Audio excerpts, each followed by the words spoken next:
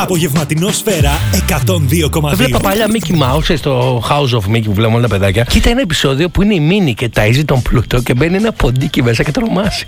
Και αναρωτήθηκα με κόσμο, μαμά, η Μίνι δεν είναι ποντίκι. Μου λέει, και γιατί τρομάζει με τα ποντίκια. Λέει, αυτό είναι γυμνό, αγόρι μου. Απογευματινό Σφαίρα με την Ελίνα Παπίλα και τον Θανάση Πασά. Κάθε απόγευμα 6 με 9 στον Σφαίρα 102,2.